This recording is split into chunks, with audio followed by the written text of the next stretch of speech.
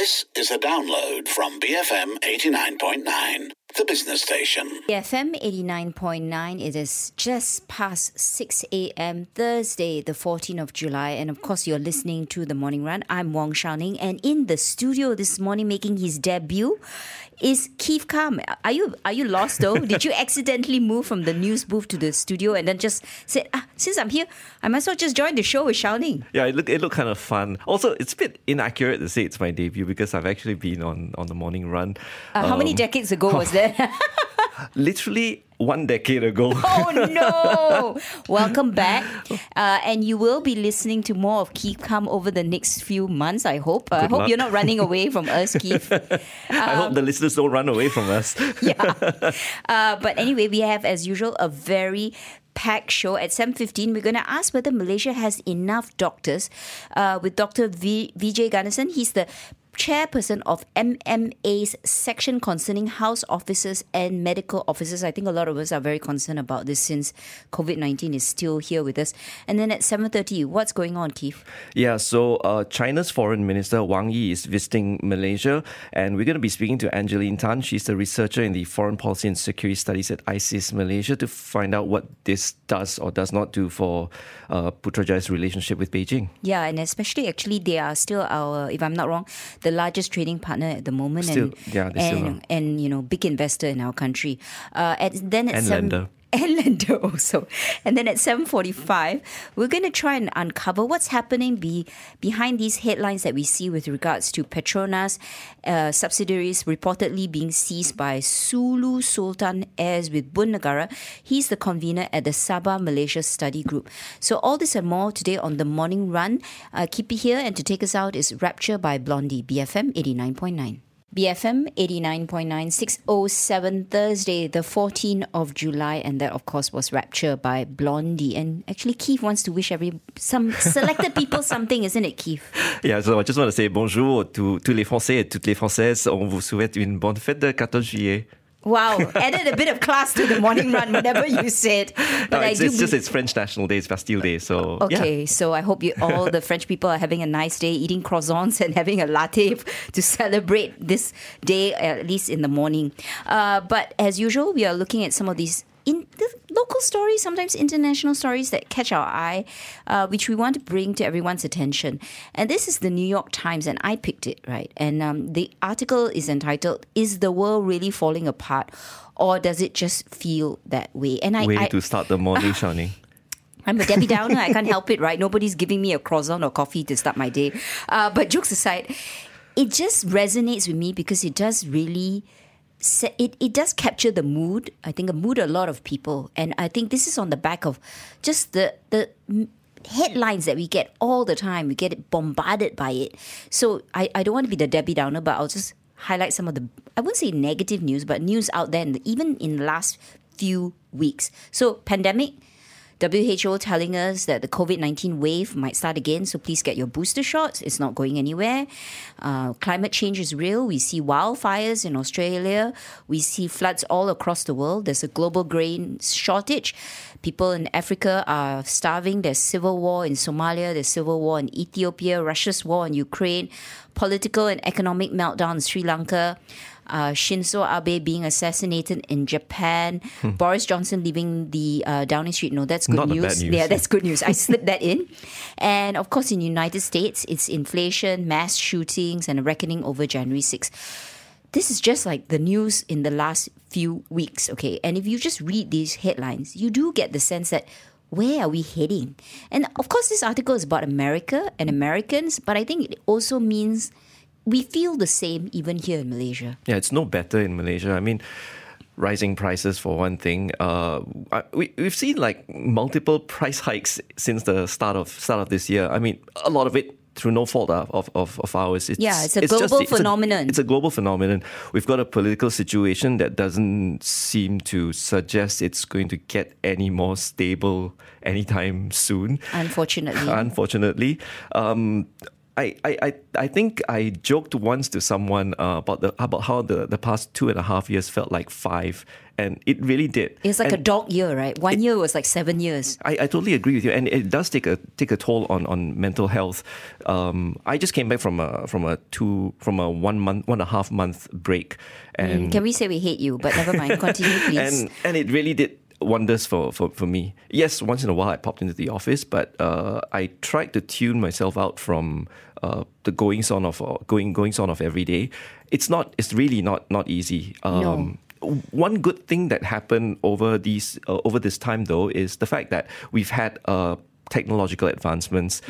Not really good in some ways, not really good in some ways, some other ways. We've got the internet where you can get information so quickly. Yeah, but then it causes us to doom scroll. That's Exactly. the other bad thing, right? Exactly. Okay, aside from the fact that it is our job to keep up to date with the news, be it good or bad, I think even for the average person now, they spend a lot of time on their gadgets, whether it's their computer, whether it's their phone, whether it's an iPad, whatever. And we end up doom scrolling, page after page after page after page. And then that just puts us into a spin. The other thing I think is psychologically, we look at things in a very narrow angle, right? So we don't look at things like compare ourselves with 50 years ago. So things that we should be positive about. The fact that life expectancy is so much higher. Quality of life is so much better. Basically, poverty rates across the world have declined, especially in Malaysia. Very much so, things have improved if we compare it with maybe 20, 30, 40 years ago. But we don't usually have that kind of lens, right? So we just look at how we feel compared to maybe 1-2 years ago. And yeah, it's true. We are still living with the COVID-19. We are still wearing masks. Life hasn't actually returned to what it used to be. But I think the point is to always remain positive, right? We try to remain positive. Not COVID positive, but yeah. And if you are COVID positive, it's not the end of the world. You will get better, especially if you've taken all your jabs. But the point is to have that check-in with yourself, how you feel, sometimes detach from the real world, like what Keith says. Don't doom scroll. Take a break when you need to. Mental health is really, really important. So don't forget that. But up next, we've got some messages. So keep it here. BFM 89.9. 6:19, Thursday, the 14th of July. And of course, you're listening to The Morning Run. I'm Wong Xiaoning, and the special guest, Keith Kam, is in the studio with us. And that was One by U2, one of my favorite bands, actually. Keith, one of your fans has already written in on WhatsApp, and he says, keep calm. I think that was a pun on your name. So original, yeah. And listen to The Morning Run. Welcome, Keith. And that was by Ro. Oh, you should hear the nicknames I got growing up. And I'm not going to reveal anything here. We will slowly tease them out of you one by one, okay? But as usual, like I say, we always, at this time of the morning, look at some of these interesting articles that catch our eye. And this one I also chose. Actually, it's originally a Bloomberg article, but I found it in the Singapore Straits Times, and it's entitled "Millions of Americans Regret the Great Resignation." And yeah, they're American stories, but I think they also resonate very much in this country. And it's about the fact that the Great Resignation has caused as many as 20 million Americans to quit their jobs in the first 5 months of this year. And guess what? According to a survey, they now regret their decision. So more than 1/4 of those who left work are reconsidering whether they made the right move. And this is a study based on 15,000 job seekers conducted over the past 3 months. And I think we talk about the Great Resignation a lot on the show, in fact, across BFM. And I think COVID-19 has caused a lot of people to rethink about their lives in general. And then, of course, that filters down to their careers. I think surveys like these need to get a bit more granular. You need to find out why they actually regret it. Was it because things weren't as rosy as they thought it would be, or they suddenly realized that my income isn't as stable as before? These are all valid reasons. I mean, I'm guessing a lot of them are not as experienced. Hence, the decision to resign might not have been made with a lot of thought as well. Yeah, I think it varies from individual, right, to individual. We can't really generalize things. But if we look at some of the data, for sure there was a Great Resignation. And, even when I went to the UK sometime in June, May, I did realize that in a lot of shop fronts, there were a lot of ads asking people whether they were looking for jobs. And even here in Malaysia, we are hearing great shortage of workers. But service levels kind of jobs, manufacturing jobs, not necessarily super high paying jobs, to be fair, right? I think but for those professionals who did resign, you wonder what caused them to do it, and now why are they lamenting? Is it because they think, hey, the economy isn't doing so well? Instead of having this good time feeling that we had when economies were opening, now there's talk of that dreaded R word. So people are thinking, maybe I should just sit still and not move so much. I think other reasons cited in this article were, guess what? They miss their colleagues. They miss the working environment. Yeah, no gossip there. One very interesting thing, I had a conversation with the team from Enterprise yesterday. They were talking about this new term which I don't quite relate to. They're called multi-hyphenates. You know what hyphens are? They join words together. So a multi-hyphenate is a person who is like maybe actor, model, singer. Influencer. Usually. Influencer. Yeah, influencer is a thing now. Yeah. So it's a career. Yeah. So it's apparently a thing now, and a lot of people have found this to be a viable option for a career going forward. And the conversation they had with a consultant as well also agrees with that. However, with that, you can actually It actually brings about a whole host of other problems, like how do you file your taxes, for one thing. This is Mr. Keith Kam being very practical, right? Yeah, and still being practical. Once you suddenly decide that being a multi-hyphenate might not be the thing for you, and you want to get back into the into the workforce, how the heck do you end up doing your CV? What's CV going to look like? Who's going to vouch for you? Okay, so let's rewind a little bit. I think there is no denying that the nature of work has changed a lot. Okay, it wasn't the case like, let's say, 20, 30 years ago. I'm revealing too much. When I first joined the workforce, and you were expected to stick to a career, right? So if you were a banker, you were expected to be a banker for the next 20, 30 years till you retired. I think that has evolved. That mindset has changed, for sure. So people are now considering other job opportunities. Maybe they feel that's why you have this great resignation, because people don't feel so tied to a defined career. And also employers are also more open-minded when CVs come to us. So even here at BFM, we have a wide range of people from different academic backgrounds, right? We have psychologists to lawyers. We've got those who study English literature, journalism. It's a chemistry. We have one chemistry producer here. It varies. So I think it also then means that people think they're a little bit more free when they come to resigning. But the point is, I think everyone must have a plan. But you still take up one job at a time. You don't multi-hyphenate. Well, don't you multitask? Yeah. Don't you have a side hustle, Keith Kam? Oh, I don't have a side hustle that pays. That's for sure. No? Okay, I do. I have some maybe I do. Yeah, excuse me. I do have some side hustles that pay. I'll confess now. So I think it doesn't really matter. But the point is, even if you're going to resign, please have a plan. Have a backup plan, and if that plan doesn't work, it's okay to go back to your old job or ask for your old job. Just look out for this podcast on the BFM app. Just search for the word multi-hyphenate, which itself is hyphenated. But let us know what you think. You can always WhatsApp in 018-789-8899 or tweet us at BFM Radio. To take us to the 6:30 a.m. news is I Melt With You by Modern English. Keep it here, BFM 89.9. 6:40 in the morning, and that was Stuck With You by Huey Lewis and the news. And I certainly hope you're stuck with us at least till 10 a.m. or if not, for the whole entire day. Do tune in, listen to us all day. Suddenly I have no choice. Keith Kam. By the way, Keith Kam, you have another fan who wrote in. Hi, good morning, Keith. You used to read the news, right? Yeah, I used to. If they still want me, I can. Okay, this is from Poon, by the way. But at 6:41 in the morning, we are looking at all the international headlines. And I will start with this piece of news from Bloomberg. And we've been following the Sri Lanka crisis for months, actually. It started with an economic one, it became a political one, and now there's a power vacuum. But apparently, Sri Lankan President Gotabaya Rajapaksa, as we know, has fled the country yesterday. I think he's headed to Maldives. He's in Maldives now. Oh, he's arrived already. Actually, what I caught on the BBC this morning is that he is in Maldives. He was actually due to fly to a third country where he hopes he won't be deported back to Sri Lanka because you know that as president he enjoys immunity. Yes, but if he had been supposed to announce his resignation on Wednesday, but as at midnight Thursday. As at the end of Wednesday, he did not do that. And apparently he had been trying to get a flight to Singapore. He had been trying to get someone to lend him a private jet to get to Singapore.